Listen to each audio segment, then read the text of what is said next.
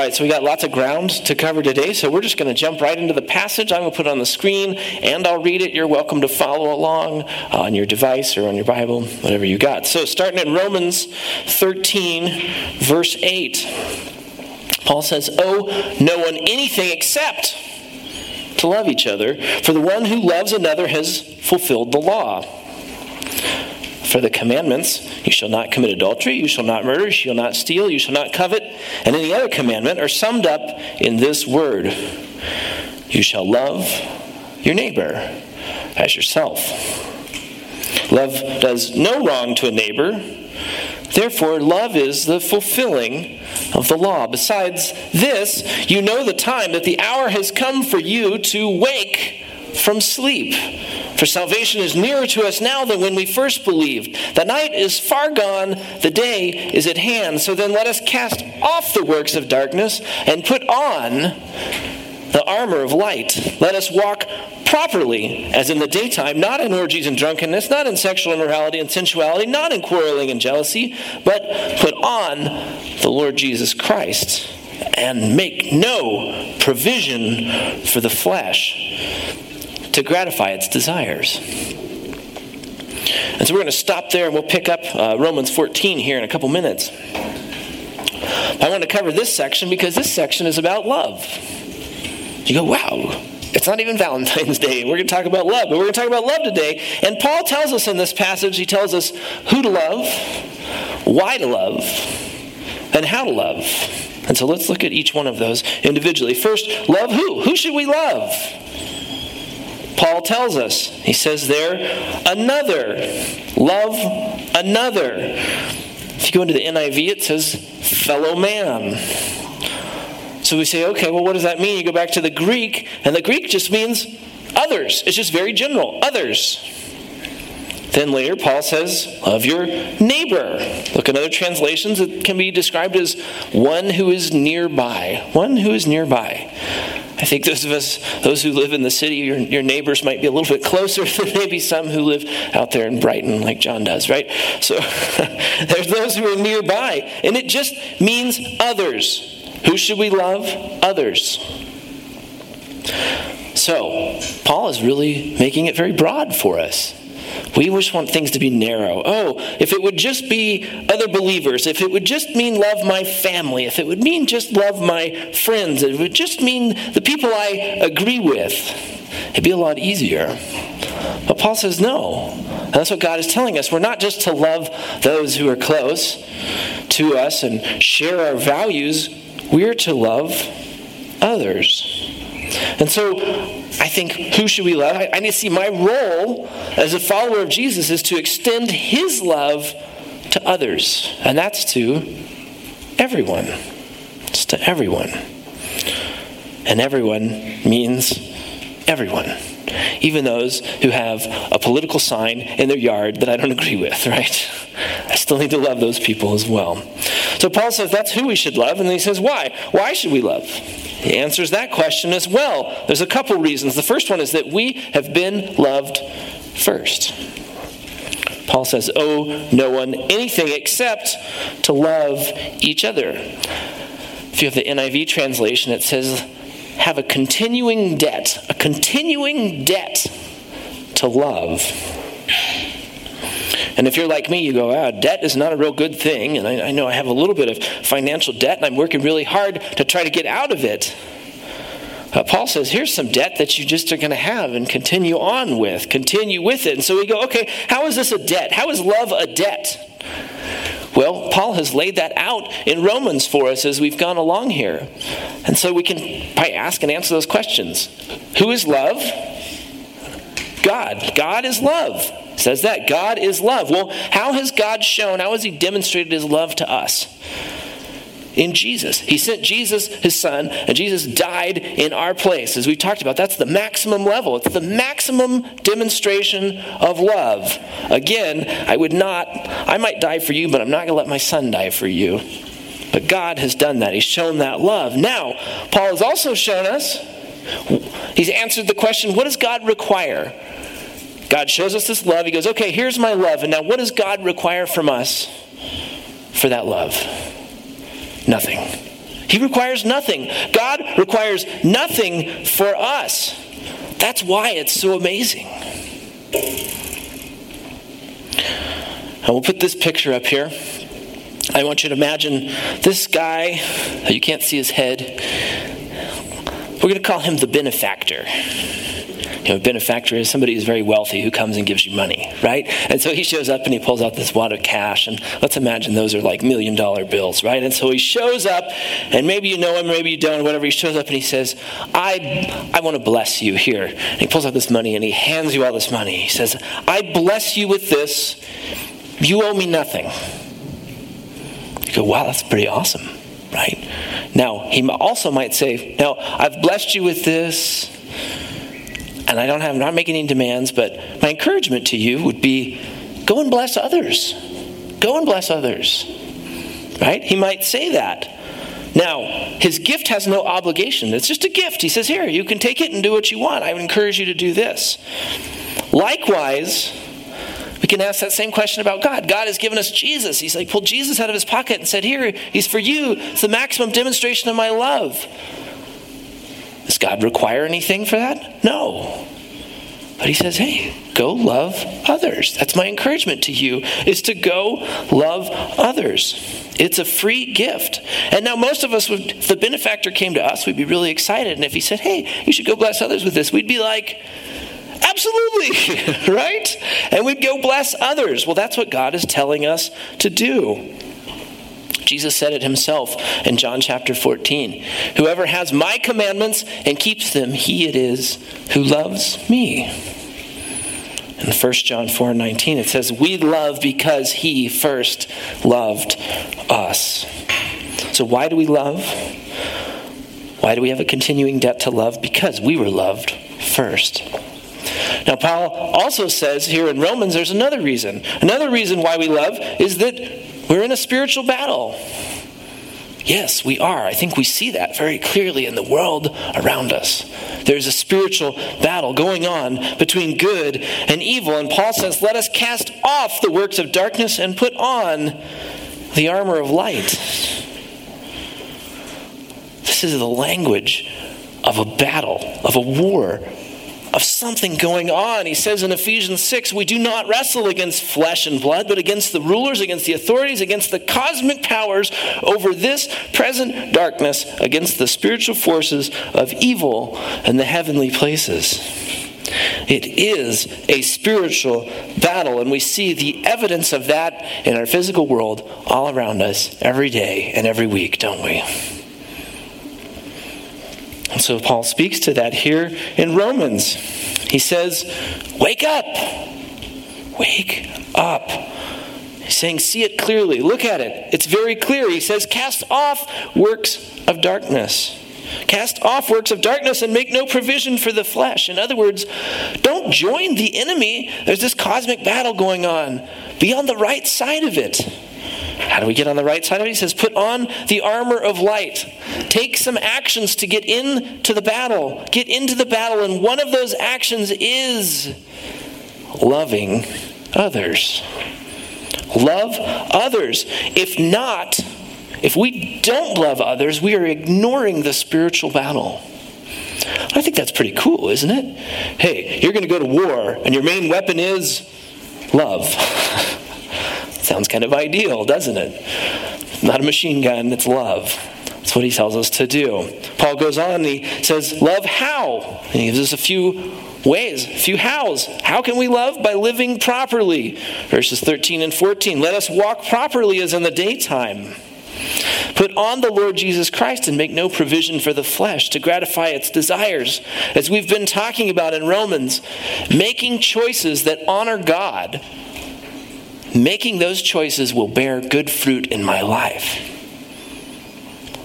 And what we're seeing here is that when I make good choices, it not only bears good fruit in my life, it bears good fruit in others' lives. How can I show love? By living properly. By following that path of sanctification. By loving neighbors. How can we love? By loving our neighbors. Again, it's very interesting. He says, you shall not commit adultery, you shall not murder, you shall not steal, you shall not covet, and any other commandment. Wow, we're back back to the Old Testament law and we're back to these things, but he sums them up and he says, guess what these things are? Love your neighbor as yourself. Love your neighbor as yourself. I think sometimes we think about sin in such a personal way, but when you look at this and you go, wow, adultery and murder and theft and coveting, oh, yeah, those do actually harm the community around me, the people around me, my neighbors. Whereas being committed and promoting life and protecting others and honoring others, that brings good. That brings good. It's going to bear good fruit. Therefore, obeying these commandments and obeying the other ones that are there are a demonstration of love to others. A demonstration of love to others. We talked about that a couple weeks ago. God has this list of what we can do to be sanctified. We're already justified. We're already saved if we receive that free gift of salvation. Now we can be sanctified, and sanctification bears good fruit in our lives and in others' lives.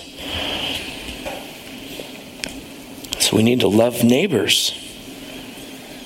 Then we need to unite with other believers. Yes, we are to love everyone, but there's something special about how we relate to others who are in the faith. And that's where Paul moves us right into chapter 14. And so I'm going to read chapter 14. Again, I'll put it on the screen for you here as we move into it. I apologize, this is a little bit longer of a passage, but it's all in the same theme. So just read along, listen along, and then we'll talk about what it means. He says, as for the one who is weak in faith, welcome him, but not to quarrel over opinions. One person believes he may eat anything, while the weak person eats only vegetables. Let not the one who eats despise the one who abstains, and let not the one who abstains pass judgment on the one who eats, for God has welcomed him.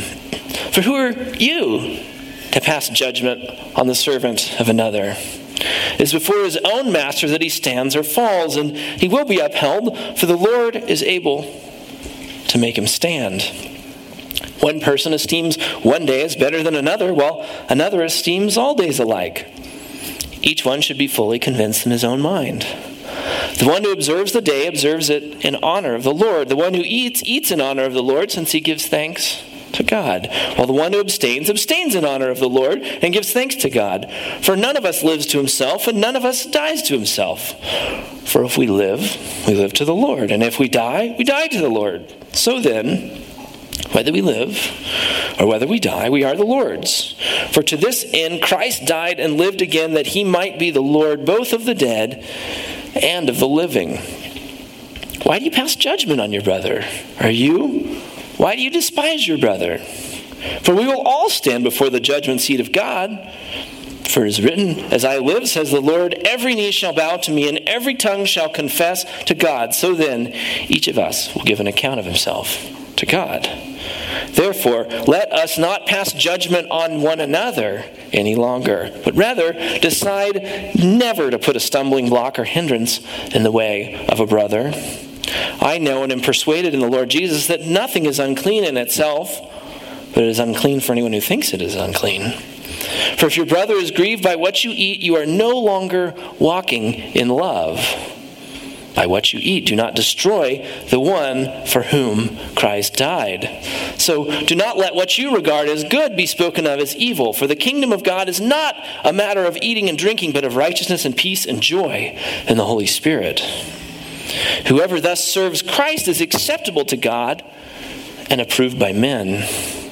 So then, let us pursue what makes for peace and for mutual upbuilding. Do not, for the sake of food, destroy the work of God. Everything is indeed clean, but it is wrong for anyone to make another stumble by what he eats. It is good not to eat meat or drink wine or do anything that causes your brother to stumble. The faith that you have, keep between yourself and God. Blessed is the one who has no reason to pass judgment on himself for what he approves. But whoever has doubts is condemned if he eats, because the eating is not from faith.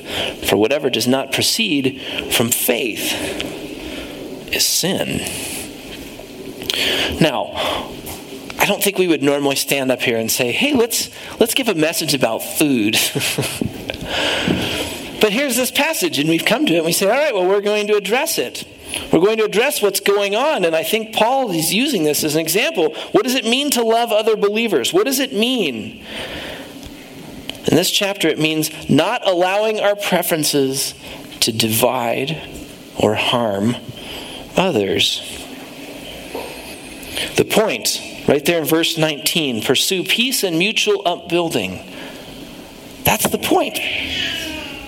We got to love others. We got to love each other. And we go, wait, we can have preferences? Yes, we can. We can look at Scripture and we can say, yeah, there's guiding principles, and yet there's room for us to disagree about stuff.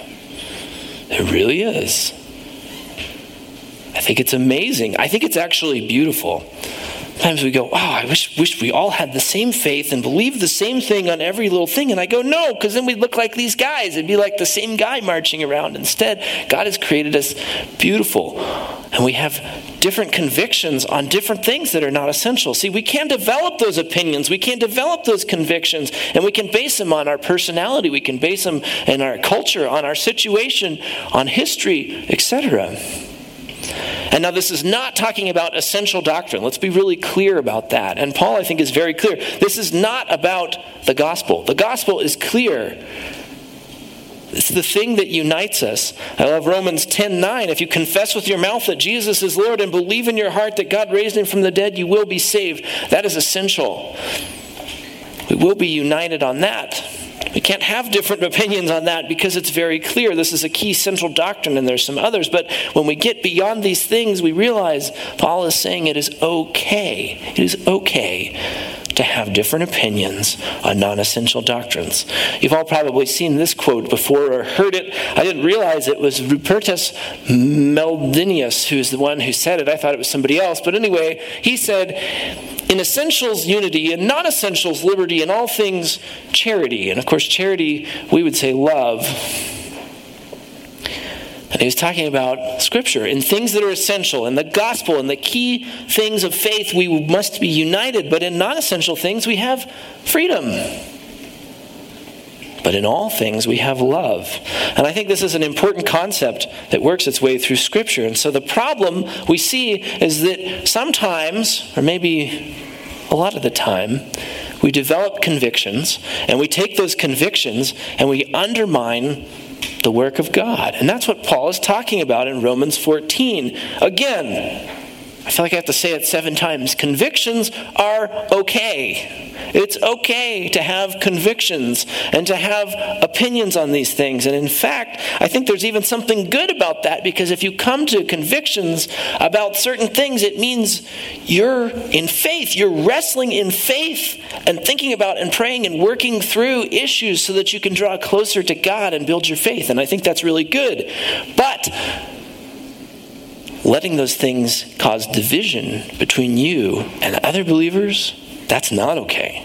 That's what Paul's telling us. It's not okay. Now, when it comes to people who aren't believers or aren't yet believers, we go, oh yeah, of course we're going to disagree, and we're all kind of just okay with that, right? We go, well, you don't even agree on the essential things, and so, yeah, it's okay. I just kind of understand that's my neighbor who lives over there, and that's the kind of thing they're going to do, and all right, I'm not really bothered by that. But when I get into a fellowship of other people who share the same faith, sometimes I go, man, everybody ought to think about everything the way I think about it. And Paul's saying, no, that's not true. That's not how God made us. He didn't make us into be clones. It's okay to have disagreements. Oh, that's freeing. That's freeing. And of course, he's talking about non-essentials. So what are non-essentials? Well, I could probably spend the rest of our time just listing out non-essentials, but I'll give you some examples of some non-essentials that come to my mind, and I'm sure you could think of others as well. So, what style of music to sing? Yep, there's no scripture that tells us, listen to this or sing that. Okay? All right, so that's one. You could come to different convictions on that. How to dress, what to wear, in all different sorts of arenas and all different sorts of things. Again, you can see how culture and location and geography and history and personality and all these things could influence that. And there's scriptural principles that could inform how we dress. But there's freedom in that.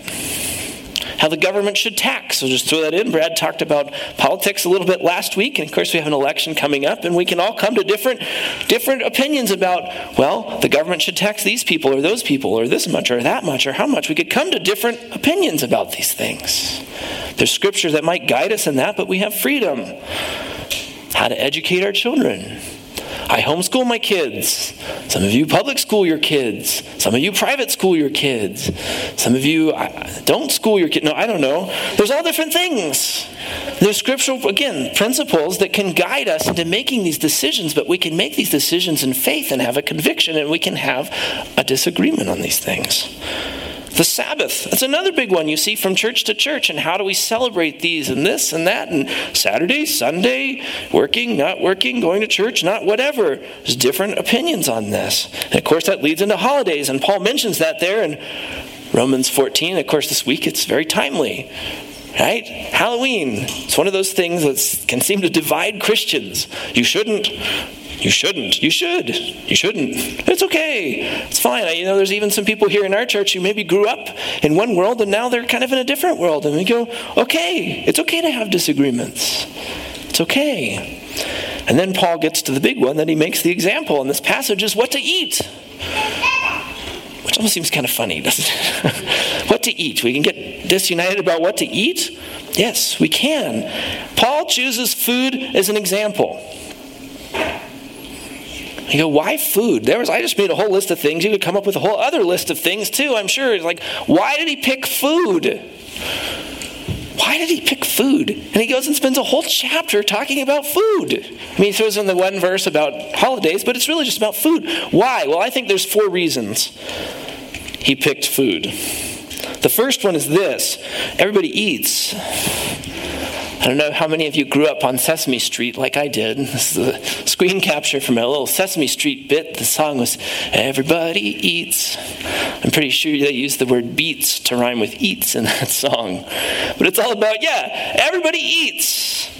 Now, you could take any of those other things on the list and probably just about anything else you could come up with, and you could probably think of a time and a place where people don't do that, or that doesn't apply.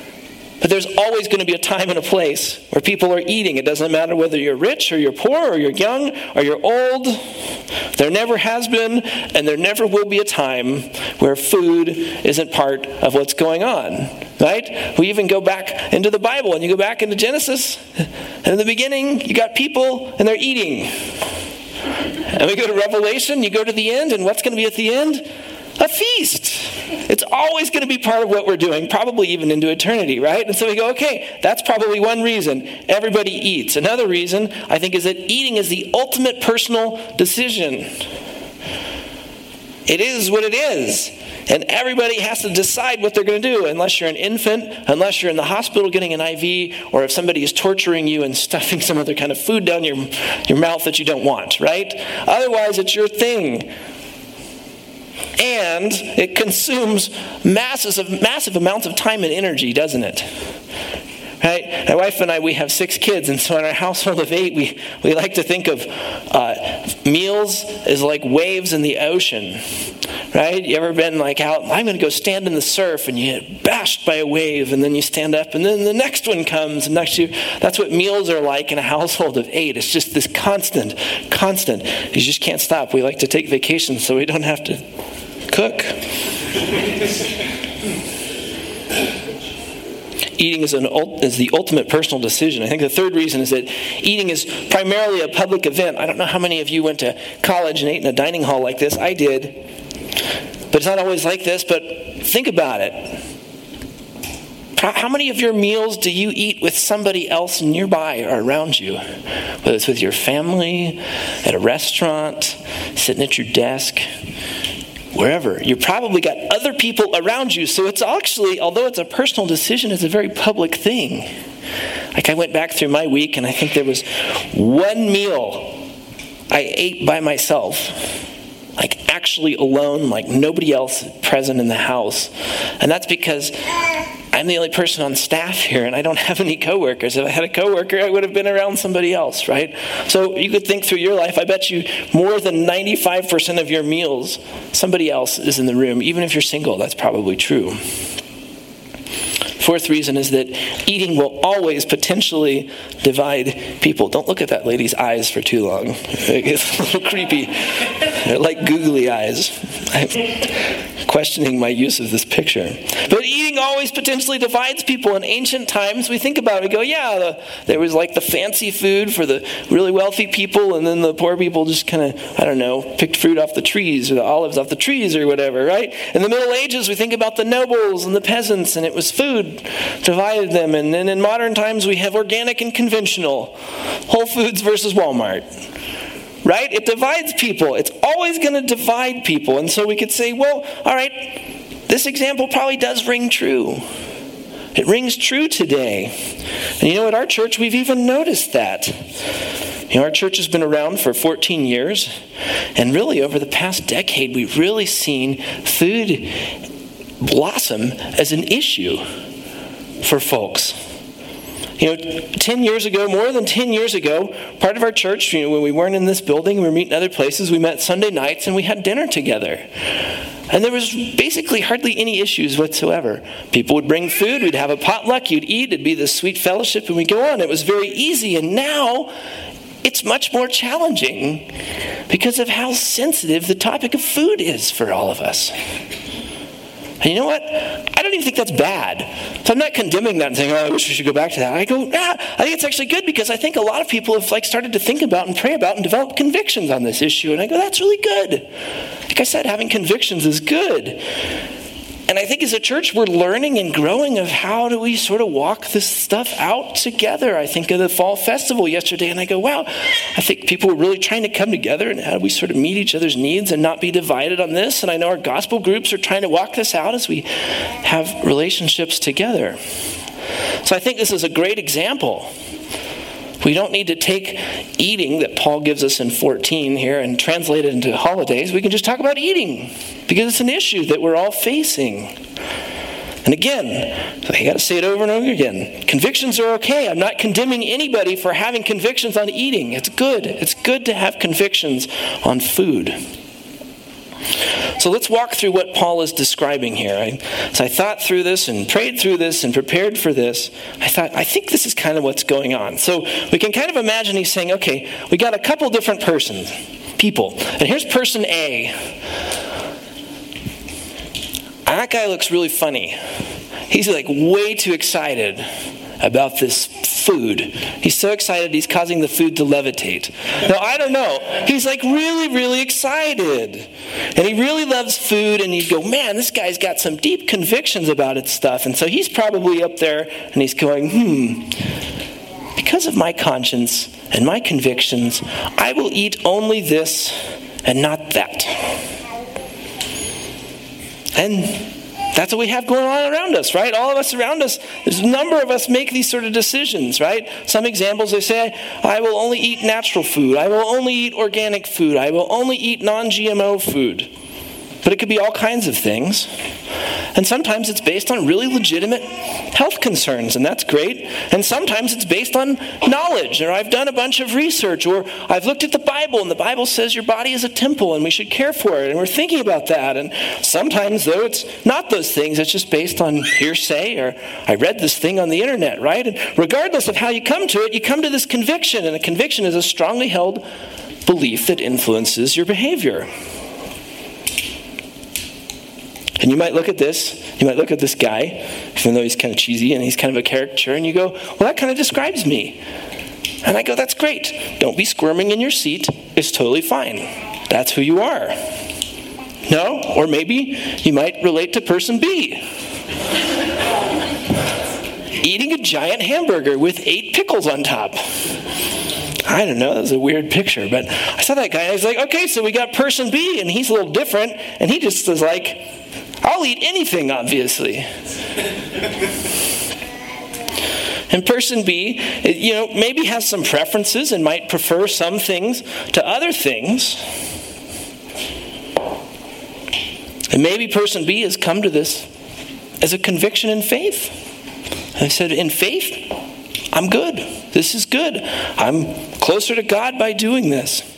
Or maybe they're just, I don't don't really care about food, or, I don't really have any pressing health issues. This is okay. I think you probably have some pressing health issues if you ate like this guy, but whatever.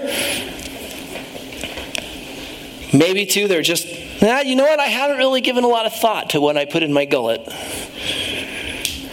I don't know how you could think and eat that way. But anyway, that's just a picture, right? And now you might be sitting out here today and you go, well, that kind of describes me. I would probably tend towards that side of things. I might feel a little bit more like this person. Yeah, I'll eat anything, and that's kind of where I am. And that's okay. So we got two people. We got person A and person B. And they're both in different positions, right? They're in different positions on a non-essential issue, right? Eating is not the gospel. It's a non-essential issue. And so they're in these two places. But what can happen? Well, we know what can happen. Person B can say something like, those oversensitive food snobs, they make it so hard to just sit and have a meal. Right? And so then, how do you think person A feels about this? They feel judged, they feel condemned, and they feel like their faith is inferior. And then it goes the other way, right? Person A can say, those lazy, unclean eaters are killing their health and ruining the environment, and so on and so forth. How do you think that makes person B feel? Judged, condemned, and like they have inferior faith. And obviously, neither of those is a good outcome. Right? None of that is a good... People feeling terrible and feeling judged and feeling divided is not the outcome we're looking for. It's not the outcome that God wants us to have. Now, you might look at this and you might say, I kind of am more like one or the other, and say, I've never said that to somebody. I go, good. I'm glad you've never said that to somebody. But we have to be really, really careful, because we know that our actions also speak loudly to others when it comes to these issues. Right? You can think about somebody serves something and I refuse to eat it. Well, you didn't say this, but they might have heard that through your actions, right? Or you might make offhand comments about food, or you might sigh, or you might roll your eyes. Or you might have a passionate diatribe about food, about this or that, or these people this or that, and you're just so passionate in sharing your conviction, and you not realize you're being really passive-aggressive towards somebody, right? The result of these things is just hurt and disunity, and it's really a rejection of fellowship, whether you intend to do that or not. And all of that is not reflecting the love God has for you and for me. See, God loves person A and God loves person B. And that should be good news to all of us, because that means God loves me and God loves you. And God wants person A and person B to love each other. He wants them to love each other. And we go, okay, well, how to do? How can I do that? How can I honor God and love each other? Well, we have these different convictions, whether it's on this issue of food or on some other issue. How can we do that? Again, food is just an example, so we could apply this to anything else on that list or anything else you could think of. And I think it's this. I think we need to only hold these convictions when we recognize three things. And I'll give you those three things I think Paul talks about in this passage. The first one is this. And this is really challenging, in some ways almost counterintuitive. It's that the deeper my conviction is on a non-gospel issue, the more difficult it will be to show love to others who don't share my conviction. The deeper my conviction is, the more difficult it will be to show love to someone who doesn't share that conviction. Paul says that faith you have, keep it between yourself and God. And man, that's super challenging in the social media era, isn't it? We just want to go, clickety, clickety, click. My opinion. It's very challenging. And so when you have this conviction, again, it's good to have convictions wherever it is, on whatever spectrum of whatever issue. It's good to have these convictions, but you have to be aware of this. You have to be aware of this. And so, who is the onus on for loving others when you have a deep conviction? It's on you. It's on you. That's what Paul says. And is it possible? No, he tells us not to pass judgment on one another. Decide never to put a stumbling block or a hindrance in the way of a brother. Paul's saying, as deep as your conviction is, it's up to you. It's up to you to show love in the midst of having that conviction and show love to others who don't share it. And that leads to the second point, which is this. While my convictions can grow my own faith in God, they also can be used to harm others. As Paul says, by what you eat, do not destroy the one for whom Christ died. You see, I put a picture of a chainsaw up there because every teaching needs a chainsaw. No. I finally got a chainsaw. Not quite like this. It's the kind that's on the pole that you can use to cut down branches. I had some trees that were bending over, and I needed to get some stuff cleared out. And you guys know me. I hate yard work, but I was like, okay, I got this. It was sort of like I invested to go from the handsaw and the pruners to the chainsaw so I could really get the work done, right? So I go out and I chop down these portions of these trees and these dead branches, and I'm like, yeah, this is awesome. I'm getting this done, and I'm taking care of these trees, and I'm getting my yard looking good. And then what I could do is I could turn and look at my neighbor and across the fence see that, well, he's got some dead trees over there, and he's got some branches hanging off, and I think I might go over there with my chainsaw, and I'll just like buzz right through that stuff and just take down his trees. Well, maybe that would be helpful, or maybe it wouldn't, but what's missing? The love of me going up and saying, could I help you? Or him coming to me and saying, I could use some help. Or I saw you out there with that chainsaw and I'm having trouble with these trees. Can you help me? I could just go in and do a lot of damage. Maybe those are precious trees to him. Maybe he planted them there when his mom died or something. I don't know what it is. Maybe he's got a conviction about, I want to have these dead trees here. I don't know. But I think in just my own world, I'm going to take my chainsaw and go buzz through this guy's stuff. I can't do that. And that's what he's saying. I can have these convictions. I can have this chainsaw. It's my upgrade from the manual tools. And I go, wow, my faith in God is great. But I could take it and cause some real damage for some other people, can't I? So we got to be aware of that. We got to be careful how we wield our convictions. And finally, I should not let food or other convictions outdo my love. I should not let food or any of these other convictions outdo my love. I like that math equation there. My love should be greater than my convictions. Whatever does not proceed from faith is sin. If you find it too difficult to choose between your convictions and loving somebody else, then you may actually not be acting in faith in your convictions. You may not be acting in faith in your convictions if you find it too difficult to love, if your equation is backwards. You may be worshiping that thing that you have convictions on and not God. You may be. It's something to think about. So I should not let my convictions outdo my love for others. So this brings us back to the beginning. Owe no one anything except what? That continuing debt of love. Except to love each other, for the one who loves another has fulfilled the law. What's God's primary call?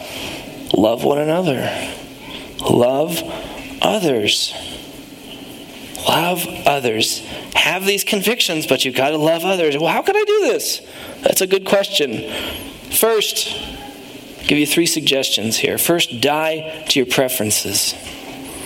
Man, we can all have preferences, and sometimes we can develop convictions about preferences, but can you die to those for the sake of others? It takes faith. It takes faith. And you have to ask yourself, can I trust God if I can to set aside this conviction to love somebody else in this moment, in this place? That is a hard thing. But I think we all kind of understand it, right? I think about if we travel to foreign countries for the sake of the gospel. I've had the privilege of going to India and China. I went to China this summer, and you go to these places and you go, you know what? Even eating, I go, I'm not going to be able to eat the way I normally eat at home. I was in India, and it was way out in the countryside, in this tiny village, and these people were so excited to have these Western missionaries show up that they went and they killed the family chicken and turned it into stew. and served it to us. Well, you know what? It would have been very easy for me to go, I don't know if they had a sanitary kitchen, and I don't really know where that chicken came from. And then when I was spooning in it, we discovered the claws and the beak of the chicken in the stew. I could have been like, but what would that have done for the sake of the gospel? We all recognize, well, you just eat it. But we also kind of need to apply that where we're at and say, I can have this conviction, but man, if my conviction is going to get in the way of love, I probably should die to my preferences in this situation. Second thing we can do is we can listen and seek understanding. Sometimes we just don't communicate enough. We don't listen. And I don't mean a debate where we say, well, let's sit down and talk about our convictions and the best argument wins. And if I beat you, then you have to take on my conviction. I'm not talking about that. I'm talking about listening. Listening. Just listen to where somebody is at. You know what? Maybe they're on a journey of faith. And maybe by you listening to them, you'll show them love and it'll help them on their journey in this conviction. Or maybe you're the one who's on a journey and you need someone else to give you some input and some love and some help and change your perspective some. Third thing then would be communicate clearly. And we go back to the beginning, like we said, with humility. It's so hard to be humble. But you know what? Others may not know you have a conviction unless you speak about it. We just don't speak about things. We have these convictions and we don't talk about it. And maybe our intention is that, we don't really want to harm others by doing this. And that's good. But we also need to speak in love. And so here, what I'm showing is we've got some thought bubbles, just like we had before with the other people. Here's some other things we could say as a means of communicating clearly to each other. The first one, we could say something like, hey, I don't blank, whatever that is, because blank, and give a good reason for that. And then follow it with something where we say, however, I recognize that not everyone is or should be at that same place. I definitely don't want to cause challenges or problems or pass judgment. I'm still working this out in faith, and I'm so thankful for your love, sacrifice, and accommodation. And then maybe on the other side, or maybe it's not really on the other side, but it's just something for all of us, we could say, hey, I understand that you blank, right? And maybe we've heard directly from that person or we've heard from others, but to engage that conversation and say, hey, I understand that this is your situation, and to say that's totally great. Whether it's our conviction or not our conviction, we understand that somebody else is in that different place. And we say, hey, that's great. How can I help you in that? If we don't know how we can help someone, to just ask, how can I help you in that? See, I think above all, we have to remember that unity is a heart issue. It really is. It's an issue of the heart, and what we're always aiming for with all of this is unity together. And so here's some questions you could ask yourself as you're trying to work this out. The first one is, will you accurately see the love God has for you? Will you see it? Because if you see the love God has for you, then you go, wow, he's the benefactor. He's the one I want to turn around, and he's blessed me with so much and loves me so much unconditionally. I want to turn around and love others that way. And so that's the second question. Will you let that love translate into loving others? Will you let it translate into loving others? And there's lots of ways to love others, but one of those is going to be in the church with other believers as we hold to our convictions and loving others whose convictions are in different places. So will you hold to your convictions only as long as they build up and don't destroy the work of God in the church? Or in just the lives of those around you? Will you make sure that that chainsaw that you have, you're developing that chainsaw, you're not going to take it and put it to work destroying others? So that brings us to the end of talking about Romans 14, and I just want to say, I know this isn't a comprehensive take on what is a fairly complex issue, and one thing that's really runs counter to what our world shows us to do and points us to do. The world wants to divide, and we want to unite, and yet unity doesn't mean becoming clones. It means loving each other right where we're at. So I recognize I probably can't really tackle this subject completely in just one Sunday message. And so I would be glad to sit and talk with you about this and help you walk this out in your specific situation, because I know everyone's situation is different. And again, I just would add that in there and say, hey, look, if you may have very legitimate things, and you may have very legitimate needs and very deep convictions on things, and I want to help you walk that out and make sure you do not feel condemned, that you're loved right here in this place. So that being said, I'll pray and close today. Yeah, thank you, Lord, for your word. Thank you that you give us the truth, and thank you that you love us. God, you are that benefactor above all benefactors, because you gave your Son, Jesus Christ, to die in our place, and you showed us your love in the maximum way. So God, help us to turn and love others as you instruct us here in Romans. And Lord, especially help us to show love to each other in the church. God, I'm so convinced that so many people who are outside the body of Christ look at believers and say they are so mean and so rude and so divided with each other. God, may that not be true in our church. Help us to pursue unity. God, help us to have convictions, to have deep convictions, to be really seeking out your word and the truth and looking at our lives, our situations, and wrestling in faith with these issues. But, Lord, help us not to let those things divide us. Help us instead to make love for each other greater than our convictions. We ask for your help in doing this. In Jesus' name, amen.